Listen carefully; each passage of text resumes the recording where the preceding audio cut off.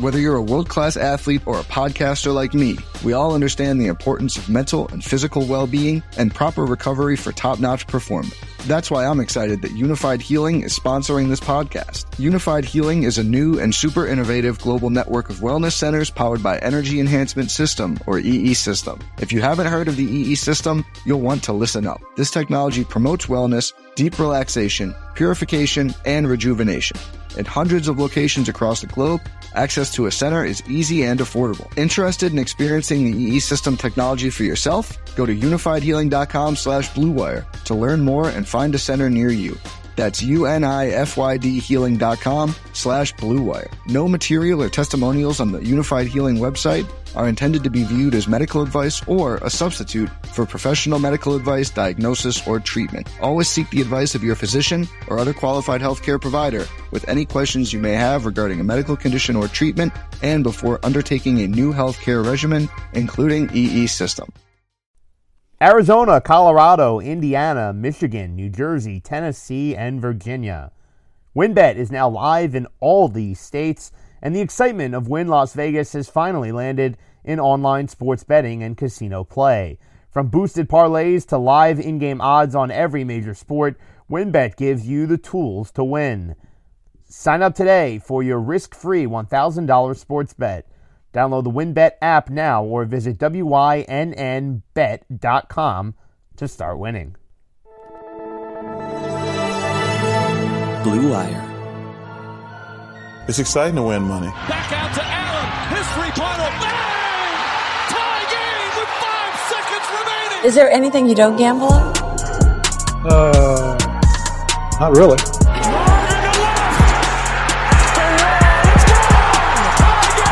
Gambling gods, fickle bunch. Oh, yeah. So easily offended. Gambling's not your problem. You're just an idiot.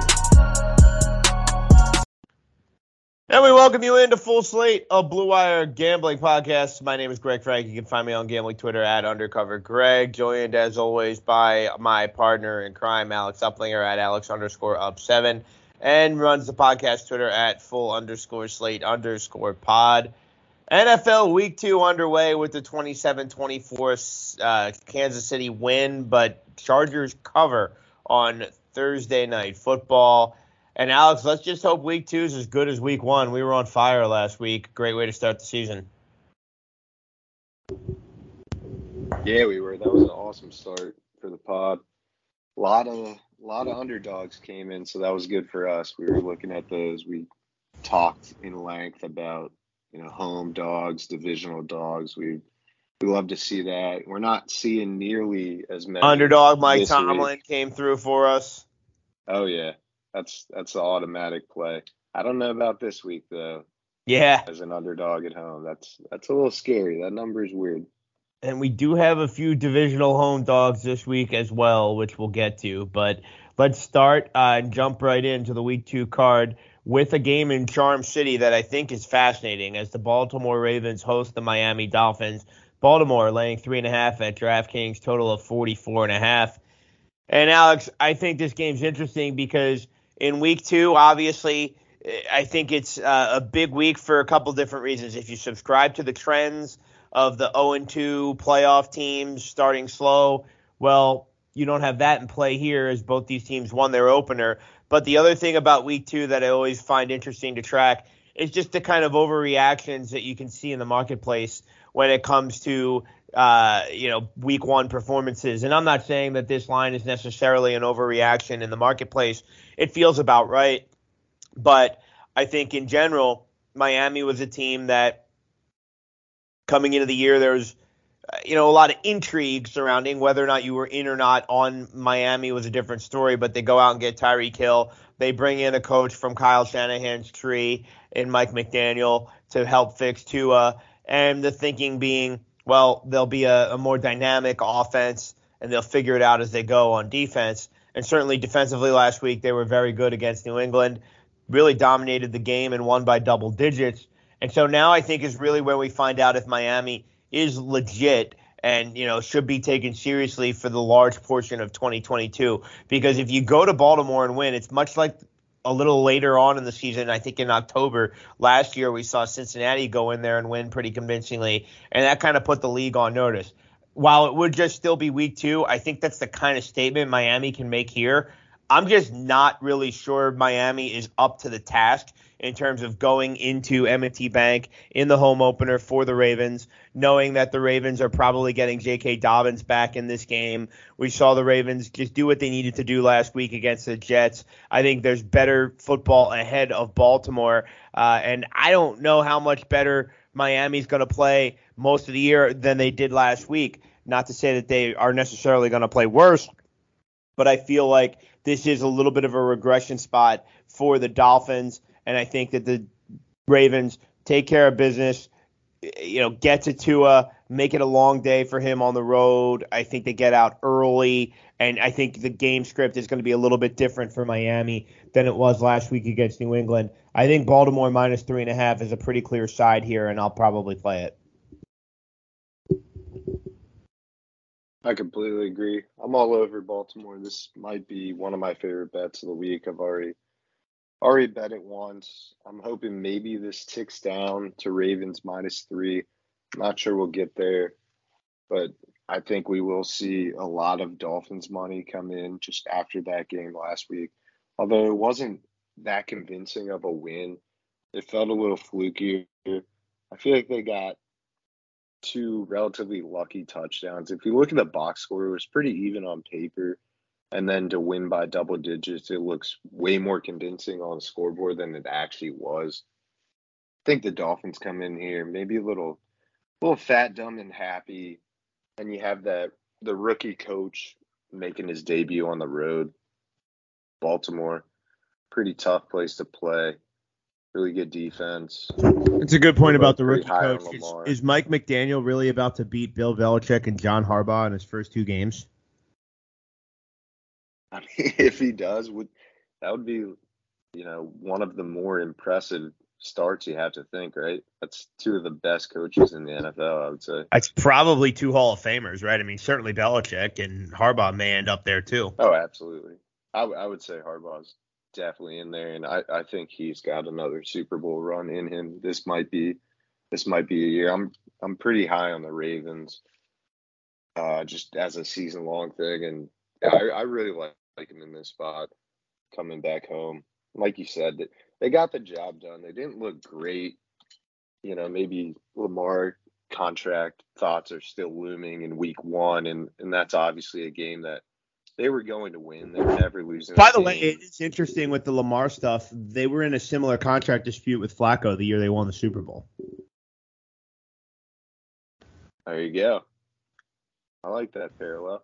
Yeah. So could just be how they do business there. But we're in agreement here. It's a little bit of I agree with the fat and happy part for Miami. And, Baltimore just kind of took care of business against the Jets. I feel like there's another level the Ravens can get to, and Miami just kind of steps back a little bit here. Yeah, wasn't that such a get in, get out spot for Baltimore, and they still covered? That's pretty.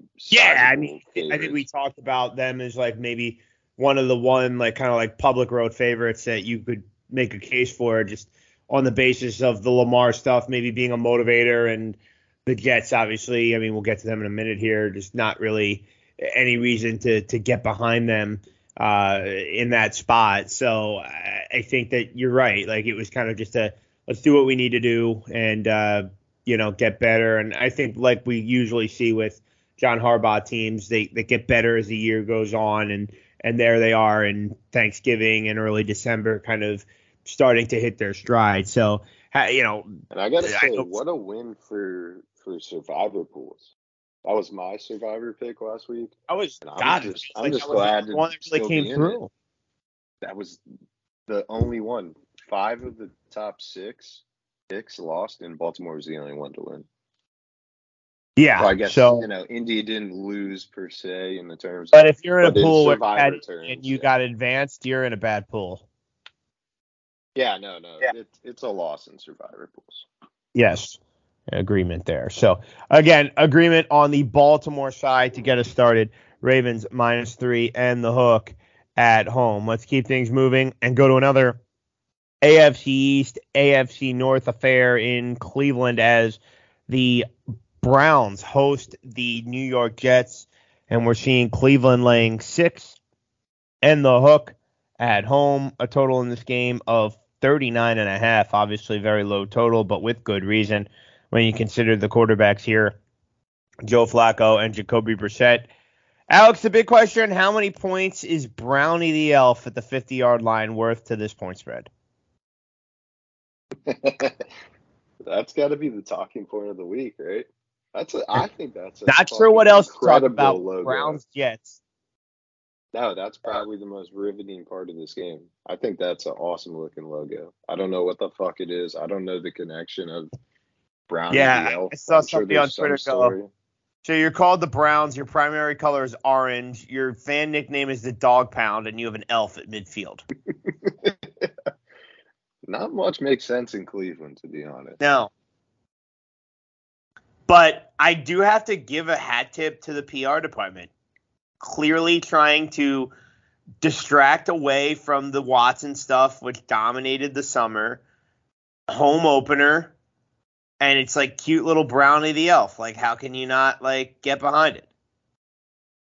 Right, like, how many things can we throw out in, like, misdirection to just not even think of Watson until whatever that is, week 12, where he conveniently comes back when they play the Texans in Houston. Yeah. The NFL knows what they're doing. Yeah. As far as this game, though, I really have no interest. I mean, I think we talked a little bit about this on our spaces on Sunday night, where it's like, well, you know, you're going to have pros come in and just hit the Jets until they cover because their numbers say this. And I understand that. I don't want to lay 6.5 points with Jacoby Brissett. And I don't think I want to bet the New York Jets. So I think I'll just move on and probably watch nothing of this game. Yeah, I don't blame you. I'm leaning the Jets. I don't know if I'll get there. There are some trends to back these sort of spots. I saw one since 2014, teams that lost by double digits in week 1. They're 34, 21, and 1 against the spread in week I think that 2, speaks to kind of the overreaction stuff we were talking about. You get these teams that get blown out, and then the line just kind of inflates a little. Then another one I saw is that week 2 underdogs that failed to cover by a touchdown or more in week 1. They're 53, 38, and 2 against the spread. That's 58.2% since 2005, which would be the Jets. But then you see Joe Flacco has been absolutely abysmal as of recent. 2-15 straight up, 6-11 against the spread in his last 17 starts. And then he's 0-6 straight up and 2-4 against the spread with the Jets. I'm really not confident in either of these teams. I said I'd slightly lean the Jets, but it's really hard to back Flacco with these trends. And just, you know, he looks pretty lifeless. They had a couple of decent drives against the Ravens, but, you know, they mustered 9 points. I would argue the Browns' defense is about similar as the Ravens. I mean, we're seeing a total of 39.5. Some spots, it's very, very low. So you would think the 6.5 would go a lot further, but I just don't see the Jets really putting up much points. I don't believe in Flacco at all. I think the under could be a good look here, but yeah, I'll probably pass. This is not a game you want to be involved in. All right, let's go to the Motor City in the next game of the rotation as the Lions are a short favorite for the first time in 24 games. The Detroit Lions are favored as they welcome in the Washington Commanders, albeit favored by the smallest of margins. Well, I suppose you could be favored by half a point, but Detroit is a 1-point home favorite right now on DraftKings. Total of 48.5. Alex, I think you said you were thinking Washington, and I do think there's maybe some intrigue a little bit on the basis that, like, we had Bram Weinstein on our radio show for the radio network I work for. And, he said he thinks it's a good football team that maybe isn't getting as much attention on a national level on the basis that, you think about the football team, the Commanders now, and it's all bad stuff, right? It's Daniel Snyder. It's, what's Carson Wentz weird ass up to and things like that. And, you look at the way they played last week. It wasn't great, but they were able to get it done. And offensively, they do have a little more to work with. I mean, Jahan Dotson, maybe we're talking about him in a few weeks as an early season front runner as the offensive rookie of the year. They pay Terry McLaurin. Believe it or not, Brian Robinson's like working his way back, which is crazy to think about. But it just feels like there's some skill players on this offense that are really dangerous players, and the defense has kind of been the calling card, for Washington the last few years, namely in that 2020 COVID season, NFC East Division Championship season. So all of that being said, I can't play the Commanders because I watched the Lions very closely last week against my Eagles, and there's a fight and a compete level and an effort that I really admire. And I think their offense actually did look pretty good. DeAndre Swift had a huge game. Now, he's been off the practice field most of the week, so have to keep an eye on his status. But Detroit scored some points, and I do think that we talked a little bit about it last week, how we were both, I think, leaning Lions against the Eagles. The whole Dan Campbell bite kneecaps thing is weird, but it has them playing hard, and I think eventually these are the kind of games. It works. And these are the kind of games that the Lions win. So I don't really have a good feel for this, provided that they are able to kind of turn a corner in 2022 and go from 2 wins last year or 3 wins, whatever it was, to the 6 or 7 that people probably project for them. This would be one of those that they would win. So I don't really have a good feel for this side. I'll stay away, but I think it's kind of intriguing. Washington could maybe be a sneaky playoff team in the NFC, and Detroit, I think all year people are thinking, well, they might be able to make some strides. So interested in it, just not going to bet it. Yeah, this is a sneaky, really interesting matchup. I think both these teams have playoff aspirations. Obviously, that's what you come in the season doing, but if Detroit wants to, sniff the postseason, this is a game they absolutely need to have. Like you mentioned, first time they've been favored in 24 fucking games. That's outrageous. It's really hard to believe they couldn't have just snuck one random one in at home. It's been since 2020. I saw it was week 11 of 2020 against the Panthers and PJ Walker, and they got blown out. They lost the game. You mentioned Swift. He didn't practice today. Also, their starting center, Ragnar, he didn't practice as well. I initially wanted to play the Commanders on the money line. I'm a lot higher on Wentz than most. I think the offense really has a ton of great weapons, but the defense leaves a lot to be desired, and they should be better. I know they're missing Chase Young, but still at corner, they still have some great talent, and they just don't look all that good. So that's primarily what's keeping me off the side. So I'm going to look to the over. I'm going to play the over. Got 48.5 earlier today. I think both these offenses have plenty of skill position talent that there's going to be some scoring in this. We saw the Lions really took it to the Eagles there late, and they ultimately covered, which was unbelievable to see. That was one of the more shocking results, that they hung in there and actually covered that game. They looked pretty out of it, but they were moving the ball fairly well.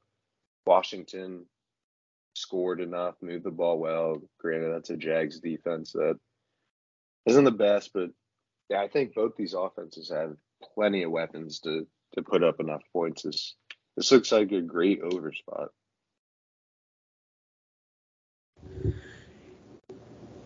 Yeah, I never really looked at it that way, but I think that's a good point you make about maybe Wentz being a little underrated even now. And certainly Detroit, as I said, their offense moved the ball better than I expected last week. So I think the over probably a better look than either side in this one. Let's move forward and go to an all AFC South affair where we do have another divisional home dog as the Indianapolis Colts go to Duval to take on the Jacksonville Jaguars. Indianapolis laying 3.5, total of 45.5. Alex, this has kind of been a house of horrors for the Colts. They have not won in their last 8 tries in Jacksonville, and of course, most recently, the winner goes to the playoffs. Well, not winner because Jacksonville didn't go to the playoffs, but a win and in spot for Indianapolis last year, week 18, against the Jags, and the Colts go down there and lose. And you could certainly say revenge spot for Indy, but haven't they all been revenge spots the last 8 years they've gone down there? So I don't know. I think I lean with Jacksonville on the basis that divisional home dog. Jacksonville should have won against Washington last week. Season long, that loss didn't really change how I feel about Jacksonville, which I think we hinted at a little bit last week. I love the Doug Peterson hire, and I think that Jacksonville, I kind of get some Detroit vibes from them in terms of the AFC's version of a team that, it's funny, they both picked 1-2 in the draft this year, Trayvon Walker, Aiden Hutchinson. And I look at Jacksonville the same way in terms of, I don't think they're a playoff team this year, but I do think you leave the season thinking, okay, 6-7 wins, there's some hope moving forward. And if that's the case, then they're probably competitive in this game at home against Indianapolis. Indianapolis, we were both on the Texans as a home dog last week. That was really no sweat from an ATS standpoint.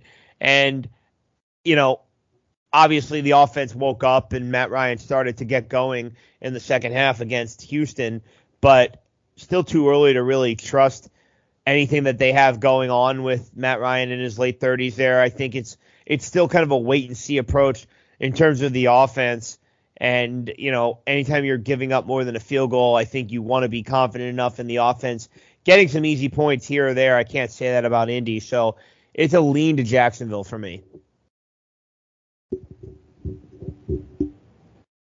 This is a pretty easy play for me, to be honest. I took Jacksonville +4. See, it's down to 3.5. Open 4.5. I think I would still play the Jags at 3.5, 3 in the hook. Really like the Jags in this spot. Like you mentioned, the Jags just own the Colts at home. They're 12-1-1 against the spread in their past 14 meetings against the Colts. For whatever reason it is, the Colts just struggle in Jacksonville. Could it be the dome team going to the, hot, humid, outdoor stadium in Jacksonville potentially? I don't imagine it's Jacksonville having much of a home field advantage. But for whatever reason it is, they always play the Colts very competitive at home. I think this is an easy spot to take the 4 at home with Jacksonville. We love a home divisional dog. Really like what Peterson was doing. They should have won that game outright last week, probably. ETN dropping that 4th down, that was a wide open touchdown. He would have walked into the end zone, which was the difference in the game. I really like Jacksonville in this spot. I think it's an easy play. Yeah, I'm not really going to push back on that. Like I said, I leaned that way. And, you're pretty confident that Jacksonville gets us to the window. So I'll certainly, I could see myself certainly joining come Sunday. So strong lean for me on the Jags and a play for Alex on the home dog getting more than 3 in Duval, the Jags against the Colts. Let's go to another divisional game in New Orleans where we have another divisional home dog as the New Orleans Saints welcome in the Tampa Bay Buccaneers to the Superdome, and we're seeing Tampa Bay laying 2.5 on the road, a total of 44.5. And I really like this spot for New Orleans, Alex. This was a team that I bet in the futures market to win the NFC South, and it was a survive and advance type win for them last week against Atlanta, but you're going to have those. Not all of them are going to be works of art. You're going to have to grind them out, and that was week one. We know there's full motivation for all of these teams, and so the dogs get up for these games, and Atlanta came to play. The Saints grinded one out, and they got it done, and now I think they go back home, and Alex, I'm sorry, but I just disagree with the pricing here of Tampa Bay. I think they're the favorites to win the NFC, and if we watched Tampa last week, I think it was just more bad Dallas than good Tampa. Yeah, the defense for Tampa was good, but Dak Prescott couldn't move the ball even before he got hurt, and Dallas, I mean, we'll get to them later, looked to be in complete disarray. So I didn't come away from that game thinking, wow, I'm really floored by Tampa. They're really head and shoulders above the rest of the NFC. And so then I have to go back to why I think I like New Orleans more in the first place. And that's because, remember a year ago on Halloween, New Orleans beats the Tampa Bay Buccaneers in the game in which Jameis Winston ends up tearing his ACL and goes out for the rest of the season. And ever since then, it was just a swinging saloon door of quarterbacks, Trevor Siemian, Ian Book, Taysom Hill. And despite that, the Saints still won 9 games. And yes, I know that Sean Payton was the coach last year, and now it's Dennis Allen. But let's also remember that last year, one of the wins for the Saints came at Raymond James Stadium with Sean Payton out with COVID, and Dennis Allen pitched a defensive masterpiece, and the Saints shut out the Bucs 9-0. I don't see how that part of this changes here. I mean, this is why, again, I'm just wondering why the market is really pricing the Bucs as 2.5, 3 points better on the road against New Orleans, given the success head-to-head for the New Orleans Saints. I don't get it. I certainly think New Orleans is a good teaser leg, too, if you want to get them up over the 7. I think the defense for New Orleans, given the success against Tampa in years past, knowing that Tampa's has the offensive line concerns now, I don't see how the defense for New Orleans gives up a ton of points anyway. So if we're thinking points at a premium, that would make me obviously lean under, in addition to liking a teaser leg possibility with New Orleans. But honestly, I don't even think I want those extra points. I think New Orleans wins this game outright. I got it at +3 earlier in the week, so I'm just going to hold on to that ticket and ride it out. But I think you can still be okay taking 2.5. And if you wanted to take some money line action, I think you're just fine there as well. Saints win this game outright and prove that they are the team to beat in the NFC South. I love it.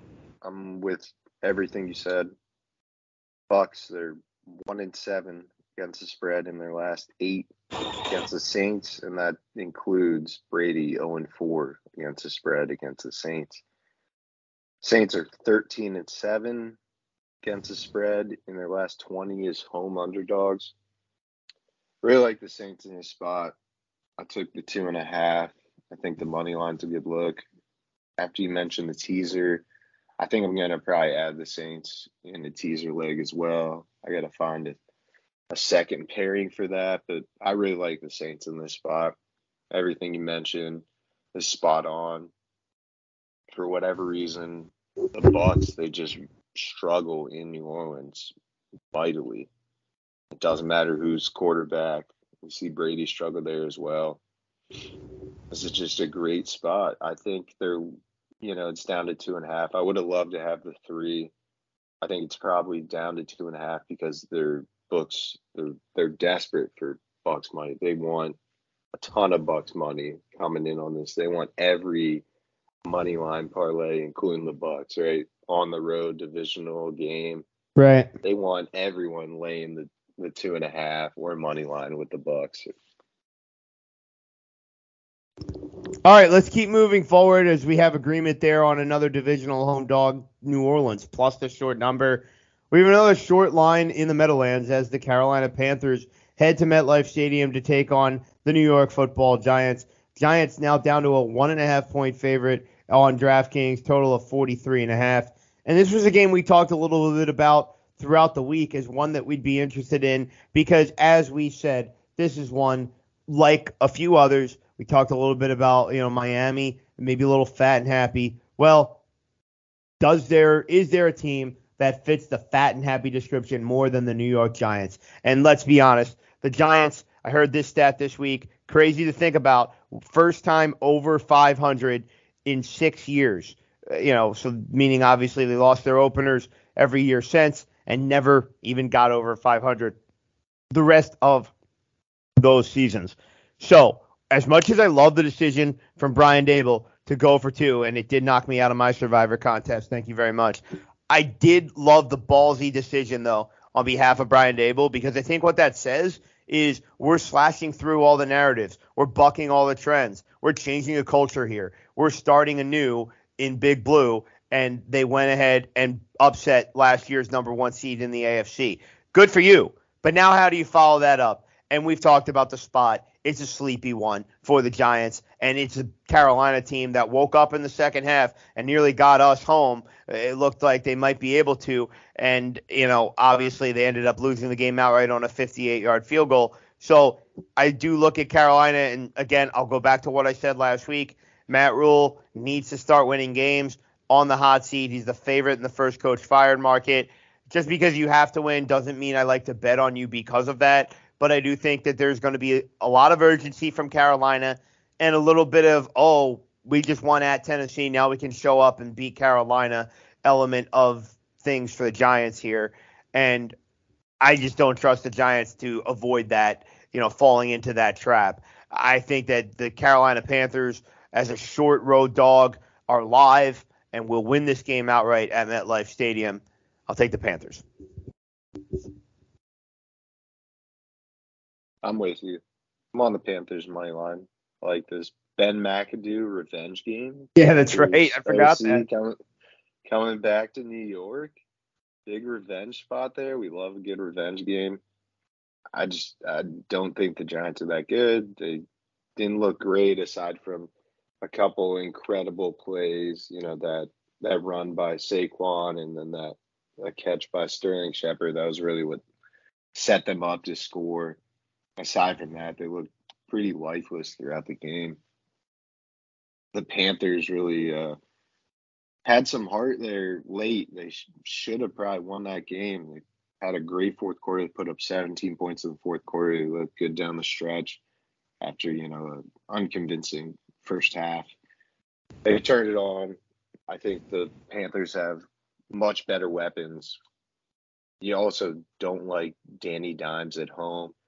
And then especially, the Giants and Danny Dimes. Yeah, isn't this the opposite of the Danny Dimes spot we like? Like, he's good in that road dog, 4 to 7 point underdog range, and now he's a home favorite. Exactly. This couldn't be a worse spot for the Giants. We do not like Danny Dimes at home in general, and then as a home favorite, yeah, we love them on the road, as a 4 to 7 point favorite. I don't want anything to do with them at home as a favorite. I think the Panthers win this game outright. Agreement yet again on another short dog. Another short line is in Pittsburgh, where the Pittsburgh Steelers play their home opener after winning in Cincinnati last week. Pittsburgh is a 2-point underdog, however, though, against the New England Patriots. Another low total here of just 40 and the hook.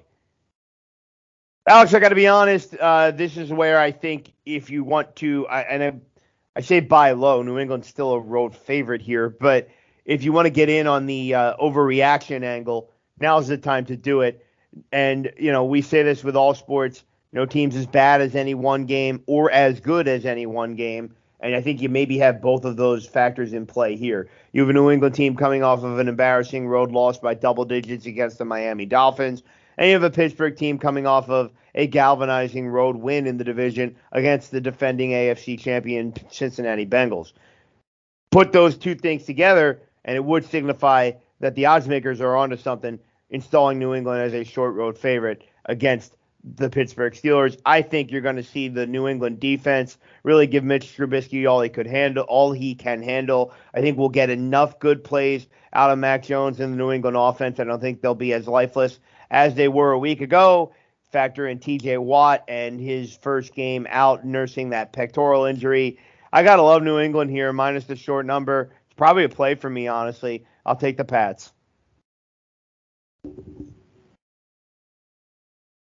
Yeah, I don't blame you at all looking at that angle. As a Steelers fan, I don't know if I can do it. I know I shouldn't be, betting with my heart. I'm certainly not taking the Steelers this week. They looked absolutely abysmal on offense. We were honestly pretty lucky to get that cover and the outright win. That was shocking. I saw that the Steelers had 11 drives in regulation last week. Only one drive gained more than 32 yards. Offense just looks absolutely terrible. Offensive line struggles. They can't run the ball well. I was higher on Trubisky than most. Back to his days in Chicago, I thought he was a fairly serviceable quarterback when put in the right system with a great defense, which he has on the Steelers. But no Watt is terrifying. He really makes or breaks that defense. I mean, his pressure creates so many opportunities for everyone else. Him being out is very, very scary. I think you have to play the Patriots here. But then again, Mike Tomlin, home underdog. We love that spot. Just Tomlin as a dog in general. Since his first season, he's 37-33 outright as a dog, and then 44-24-2 against the spread as an underdog. This is usually an auto spot for me, but with no Watt and just how bad the defense is, the offense is, Trubisky, I don't trust them to put up nearly enough points to be competitive. I think I would look to the under, if anything. And if I wasn't a fan, I'd be hammering the Patriots. I just can't do it. Yeah. Yeah, no, I definitely hear you on some of the Tomlin stuff and how it's intriguing, but, this is going to sound square, but Belichick really about to be 0-2? Like, I just don't see it. Well, and with this number, they're begging for Steelers money. I know that everyone by now knows the Mike Tomlin underdog angle. Everyone knows this. But with such a short dog roll, I just don't see it. I think they could get blown out, but I also don't see this going over the total of 40. Like, can the Patriots really put up enough points? I mean, I could easily see, a 20-13, 20-10. This looks like a really sleepy sort of game. 40.5 feels way too high. On we roll to the West Coast, where we have the Atlanta Falcons making the cross-country trip to SoFi Stadium to take on the LA Rams. And Atlanta is in a massive underdog spot as the Falcons are catching 10, total of 46.5. Alex, we talked about it last week. I didn't get there ultimately, as one of our divisional home dogs was the Atlanta Falcons. Well, I don't know that I'll get there this week, but it's certainly a plug-your-nose side with Atlanta, competitive for 60 minutes against the New Orleans Saints last week were the Falcons. And then conversely, you have the LA Rams, who laid an egg on opening night, and the Stafford elbow stuff continues to be something that we're all going to monitor as the season progresses. Don't know how you give up this many points with where the Rams were at. By the way, Jalen Ramsey got fried in that game too by Stephon Diggs, so it just wasn't a Rams night. And I'm not saying they don't get better here, but given they're trying to just kind of manage things almost for Stafford, and I just don't know how high-powered, quick striking this offense is going to be right out of the gates, as evidenced by that Week 1 opener. So because of that, again, I can't justify laying 10 points with the Rams. I just can't do it. So it's definitely Falcons or pass. I hate that. I love that it's just so obvious that the Falcons are the side, but it is Falcons or pass.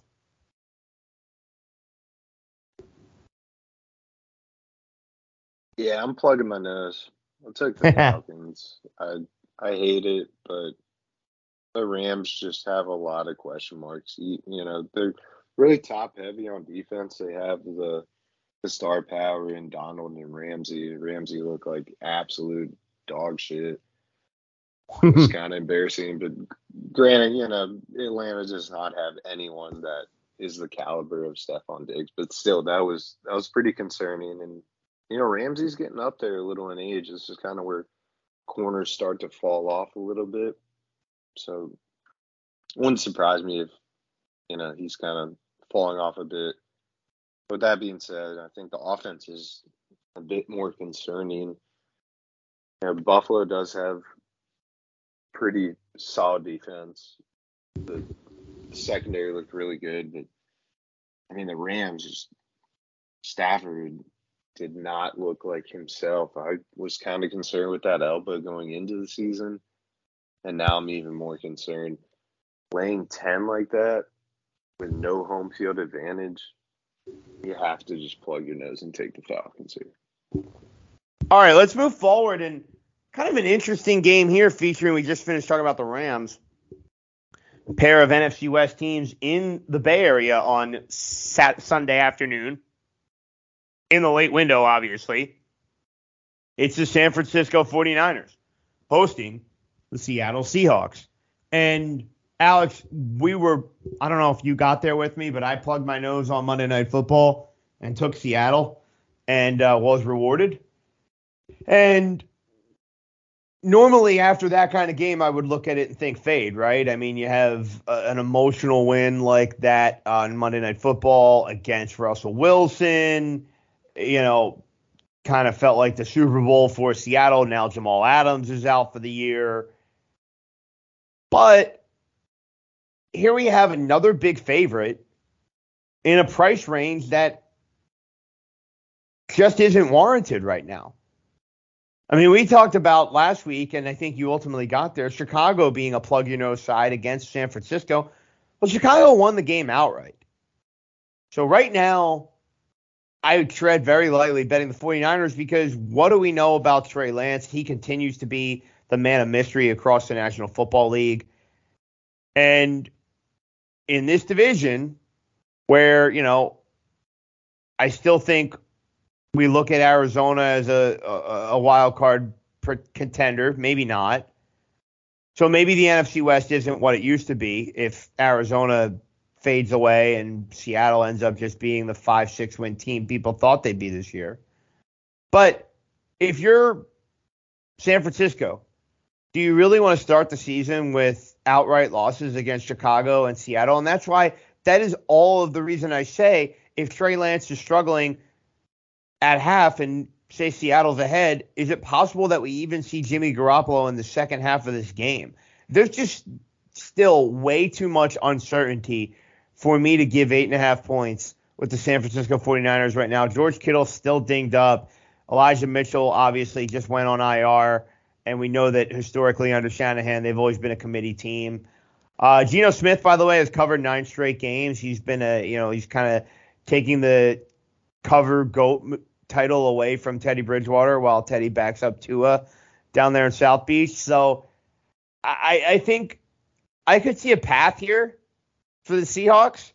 It's the only side I could play, but I don't think I'm going to play this either because of the fact that, as I said, emotional game, they win, short week, on the road, no thanks. I'm going to pass this game. I think what you just said lends to the Niners. Short week on the road, off a very emotional game. That was the absolute ceiling of the Seahawks. And they were lucky to even cover. They probably shouldn't have even covered that game. 2 fumbles on the 1-yard line. Yeah. First time since 1987 that's happened. Assuming just normal circumstances, the Broncos probably punch both of those in and they easily cover the game. And we're not talking about that Nathaniel Hackett job. What a fucking embarrassing call. You don't pay this quarterback that much money to take the ball out of his hands. With that being said, the Niners as home favorites under Kyle Shanahan, absolutely atrocious. Bad spot, yeah. and 16-1 against the spread. They're horrible at home in the home favorite. We love the Niners as dogs under Shanahan. But with that being said, I'm laying it. I think the Niners absolutely blow them out. And if no not, Lance concerns here, huh? no, I'm not worried. I just think you have to trust Trey Lance, which is, it's kind of tough to say, but I'm not ready to write him off quite yet. And, if this is not a spot that they blow them out, I mean, the Seahawks were getting moved all over the field. The Broncos looked really good moving the ball in the second half. I mean, they just couldn't score points. They should have easily covered that game, and they lose outright because the NFL is weird, and that was just the absolute weirdest spot with Russ making his return.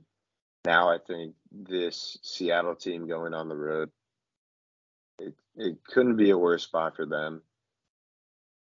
Like I said, this is the absolute ceiling is what we saw, and that was 17 points against a Denver defense that I think is not quite as good as the Niners. I don't see how the Seahawks score, remotely as well as they did. That was the perfect half by Geno Smith. I don't think that's going to be replicated. I'm going to lay it with the Niners. All right. Well, I'm going to wish you luck and abstain from this game, as you can always pass, and that's one of the nice things about sports betting. Let's move forward and go to a game in Big D where, while there's performance concerns perhaps for Trey Lance, health concerns surrounding the quarterback situation in Dallas, as Dak Prescott will miss the first of, Dr. Jerry Jones says, only 4 weeks, while the reporting was 6 to 8. So we'll see who wins out in that one. But nonetheless, the Cowboys now a touchdown underdog, as Cooper Rush will make the start against the Cincinnati Bengals. And we're seeing a total of just 42. And this is another one where everything's telling me plug your nose. Cooper Rush took the Cowboys up to Minneapolis last year and beat the Vikings as, I think, about a 7-point road dog. So why couldn't they hang around at home here? But I just don't like fading the Bengals off of that game last week when they really didn't play well at all and still almost won the game at the end. I can't expect Burrow to turn the ball over as much as he did. I just think that there could be some get-right element here for the Bengals. It's super public, so I'm not laying the 7. But that's why I'm not taking with Dallas. If Cincinnati had beaten Pittsburgh last week, I would have strongly considered Dallas in this spot. But I can't do it. I will pass this game. What do you think here in Dallas? I'm going to pass as well. I definitely agree. It's taking a lot for me to pass this game and not just be an absolute square and lay it with the Bengals. But I don't like laying a touchdown on the road. I don't care who's playing. It's still the NFL. Like you mentioned, we saw Rush go up to Minnesota and win that game outright as sizable underdogs as well. And I know the line before the Dak injury was Dallas -2. So is Dak really worth that many points? The offense looked pretty anemic before he even went out. Granted, that's against a better Tampa defense. I can't get there. I think if you had to look at this, I'd play the under. I think I might look at a defensive prop or two. Maybe look at, total sacks over, or maybe Micah Parsons to get a sack at plus Sure. one, hopefully. I mean, Bengals had 4 new offensive linemen, and that really showed against Pittsburgh. That's probably the only reason that Pittsburgh won the game. I mean, obviously the defense of them having a completely new O-line in week 1 really did not help them didn't really play in the preseason much, so there's not too much consistency there. I think they'll have issues against Dallas's defensive line. I think the best way to look at this is under. And yeah, if you can play defensive props, which I've seen on some markets, I'll probably play something like that. Sacks over, Micah Parsons Right. maybe to get a sack, something like that. I just don't really want a side or a total in this game. Yeah, I do agree that the Dallas defense is interesting. They're going to have to try and grind and stifle their way to a few wins along the way to weather the storm of no Dak Prescott. So curious to see how that plays itself out and how Dallas acquits itself against an offense that's obviously chock full of weapons with the Bengals. Couple more late games to get to before we hit the primetime window, and we do have another big spread in the Mile High City where we're seeing the Denver Broncos coming off of that aforementioned loss in Seattle. Well, the odds makers still like them, and why not? When you're playing the Texans, it's out to 10 on DraftKings, total of 46. Get right here for the Broncos, Alex. I mean, we did see a Texas team that we both liked last week nearly choke the game all the way and lose. They come out with tie. We love the Texans. Is there anyone higher on the Texans? I feel like last year. Maybe we'll have to look into filing adoption paperwork for the Texans. Right.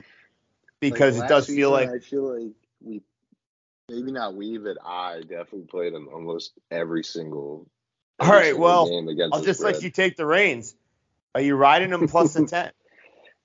No, I'm not. With that being said, but that's also why I don't want to lay double digits with the Broncos. Just short my week. affinity for the Texans. Short week as well. Great point. And I did see the Texans are 4-1 against the spread in their last 5 as double-digit underdogs. Broncos, like we said in the game talking about Seattle, they easily should have covered that number. You know, if it wasn't for a few miscues that you haven't seen in decades. Insane to be giving away those possessions on the goal line. If it wasn't for that, they easily win and cover. So my initial feeling is to take the Broncos, but I'm just so high on the Texans as dogs. Generally, we like them as home underdogs. This is a little scary of a spot. Houston, dome team, going up to the altitude. But, you know, Davis Mills we trust. This is going to be just a wait and see. I want to see what the Broncos do on offense, and I could see the, Broncos. Right. Whatever. Yeah, I could certainly see the Broncos covering easily as well, but I could also see the Broncos maybe being all season one of the league's bigger underachievers, so I would stay away from this game for sure. Let's move on and go to Sin City where, Alex, this is one of the more intriguing numbers in my opinion because you look at Arizona going to Vegas, a 5.5-point road dog against the Raiders are the Cardinals, total of 51 and the hook. So certainly one of the higher totals on the board. And you look at this and say, okay, well, both these teams won 10 games last year. They were wild card teams. And yeah, the game's in Vegas, but it just feels like the markets are down on the Cardinals. I mean, nearly a touchdown home dog last week against the Chiefs. Now nearly a touchdown road dog against a Raiders team that, they were probably power rated pretty similar to by a lot of sharps as last season played itself out. Again, they continue to wait on DeAndre Hopkins.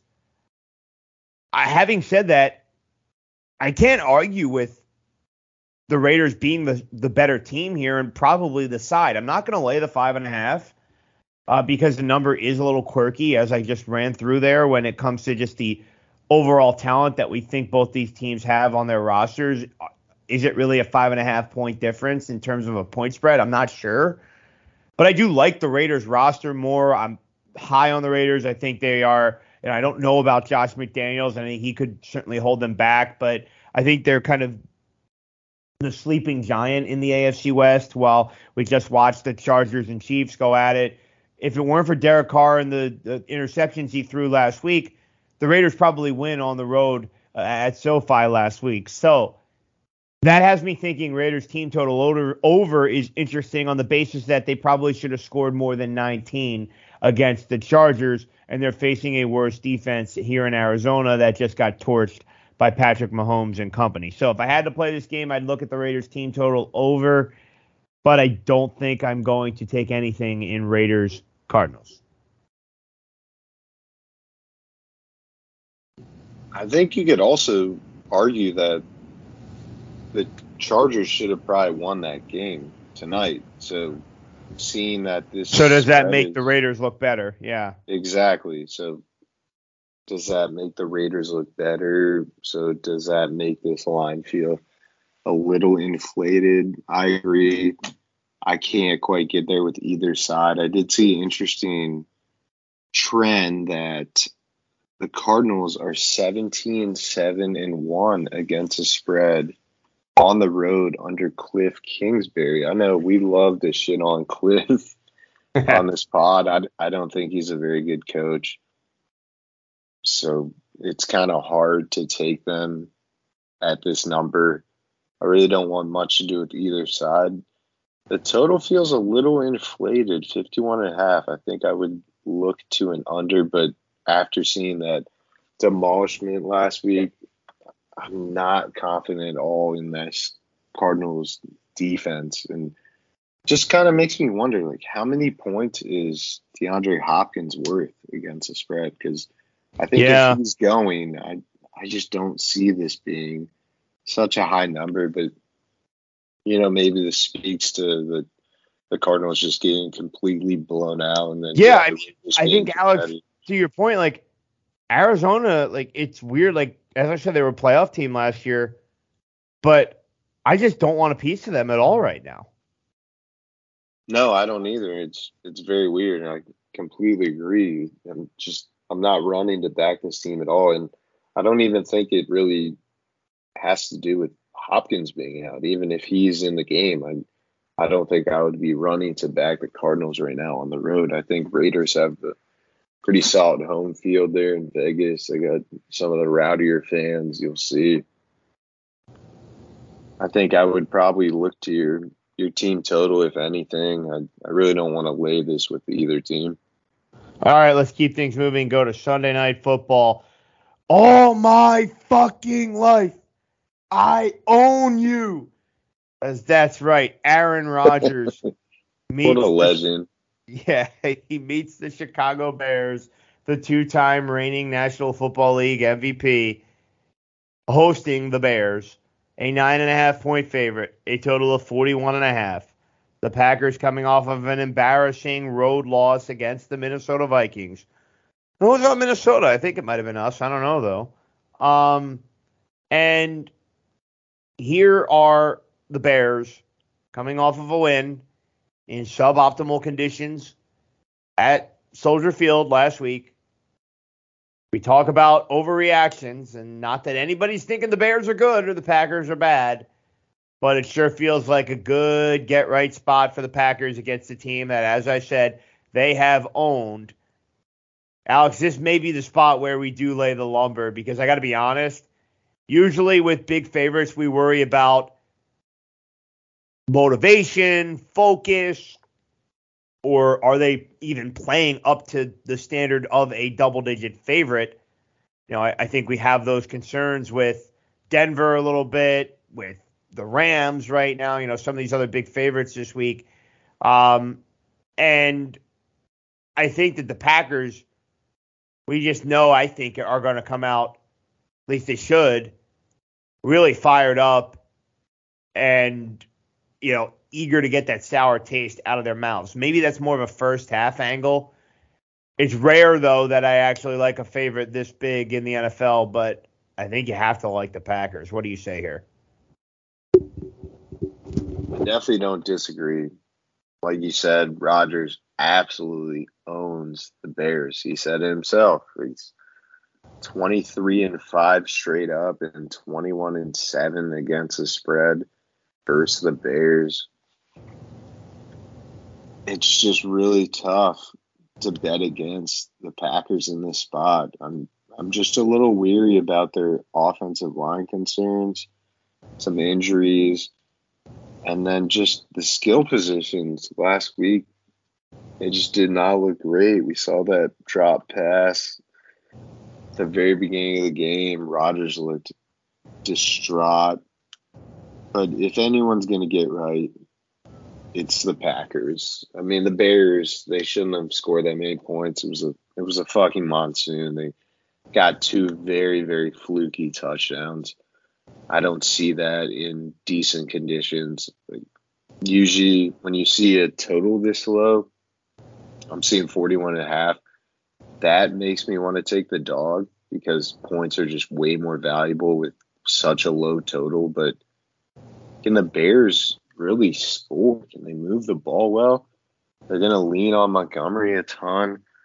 I don't see them running the ball well, and I'm down on Fields. I do not trust him whatsoever.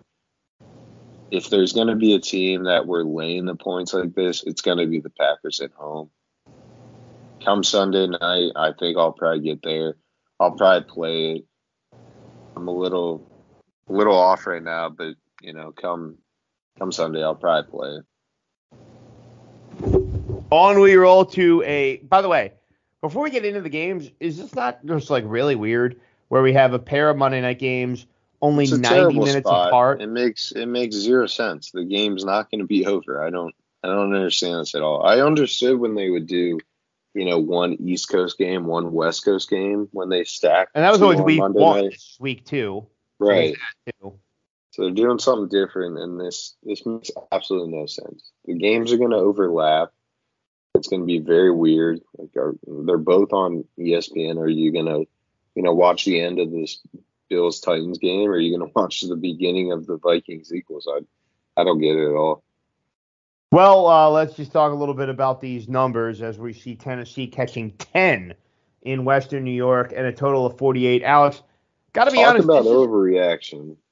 Yeah, exactly. We talk about overreactions in the marketplace in week 2, and this may be one of the bigger overreactions when you look at a Tennessee team that, as I talked about earlier in the pod with the Giants making that big statement win in Nashville against the reigning number 1 seed last year from the AFC. Now you see that team catching 10 points against the Buffalo Bills. We know Buffalo is going to be a very public team all season, and Buffalo, nationally televised opener, blows out the reigning champion LA Rams. That means if that had been a tight game, maybe the Rams won, this number might be more like 7, in my opinion. And, say the Rams won against the Bills and then the Titans won against the Giants. Where's this number at? It just feels like we're getting pure value here out to 10 with the Tennessee Titans. Of course, it's always possible that the Bills boat race Tennessee as well, and the hype train just continues to go further down the tracks. But I do think Tennessee, listen, Mike Vrabel, coach of the year last year, too much respect for him and for his football team to lay down here. Monday night game, I'll be on the dog. I'll take those 10 points with Tennessee. I'll be joining you. I'm gonna take the 10. Vrabel is a really good coach as an underdog. I saw a trend that Vrabel as an underdog of a field goal or more. He's 19-9 straight up, and then 20-8 against the spread. Getting double digits here, it feels like a complete overreaction. You mentioned the Bills, very convincing win. Titans lost as a home favorite, 5.5 points against the Giants. They just kind of gave that game away. It was 2 fluke plays, not fluke, but two big plays that really got the Giants in scoring position. I don't put too much stock into that. I think the Titans are better than this number says. I think you got to take the plus 10. So let's wrap things up with Minnesota and Philadelphia. 2 really interesting teams early in the season in the NFC, as I think the Eagles are up to the second shortest odds to win the NFC, which just speaks to how open the conference is this year. And Minnesota, a team that made a big statement on week 1 at home, particularly with how well the defense played against Aaron Rodgers and company. We know the offense is going to score points. An offensive-minded head coach comes in, and Kevin O'Connell, inheriting the weapons that he is inheriting, they're going to put up points. And the defense was really impressive for the Purple People Eaters last week against the Green Bay Packers. And defense was a problem for the Eagles, allowing the Lions to sneak through and get a late cover in that game. And DeAndre Swift had a massive game. This just feels like, Minnesota has square dog written all over it when you look at how impressive Minnesota was last week, how bad the Eagles defense was last week against the Detroit Lions, and now you see Minnesota catching 2 points, a total of 50.5. I think I talked to you earlier in the week, Alex, about how I think this is an interesting contrarian underplay if you wanted to bet on Philadelphia's defense to be a little bit better, given that Minnesota's defense already did play pretty well last week. You could certainly sell me on that. But I do also think the Eagles minus the deuce is interesting as well.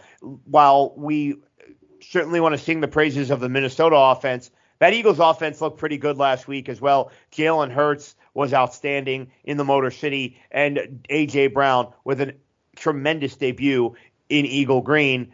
You figure Devontae Smith gets going a little bit more. Eagles also got rushing touchdowns from Kenneth Gainwell, Boston Scott, and Miles Sanders.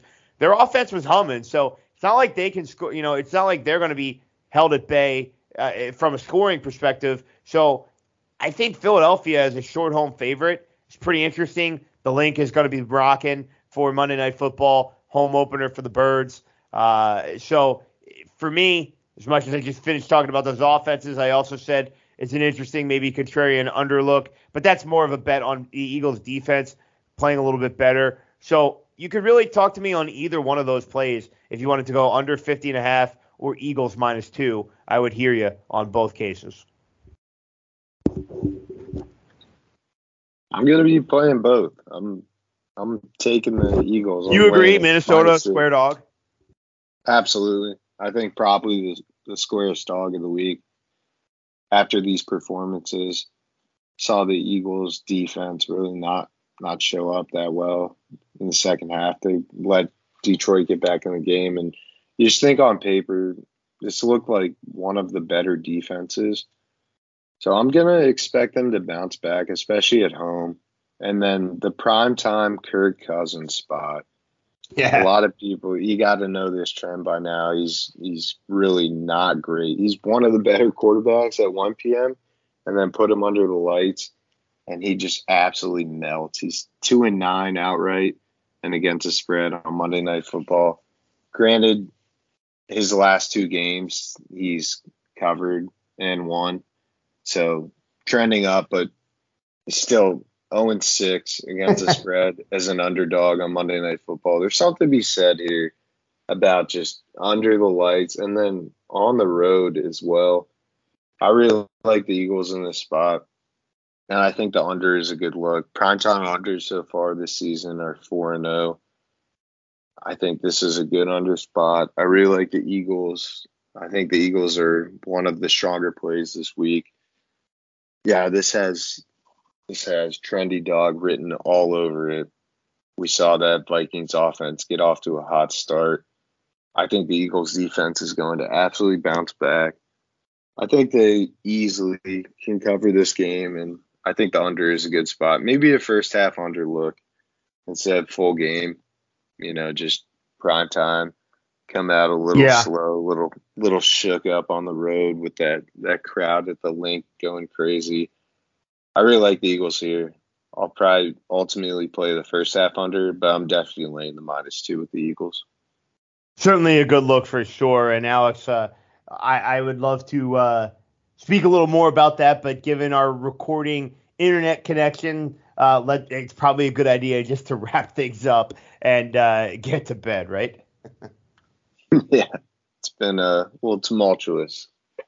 Back and forth. We're like Andy Dufresne in the Shawshank Redemption, crawling through a bunch of shit, but we're going to come out clean on the other side and cash we a got bunch of winners tickets again. This is definitely winners. Feels All like right. a bunch of winners. He's Alex Uplinger at Alex_up7 and manages the podcast Twitter at @full_slate_pod. I'm Greg Frank at Undercover Greg on Gambling Twitter. Alex, thanks a lot, my man, and we'll certainly be talking. Yeah, buddy. Best of luck this week. All righty. And again, we want to appreciate everybody for hanging with us and tuning in to another edition of Full Slate. Enjoy week 2 in the National Football League. And, of course, please play responsibly.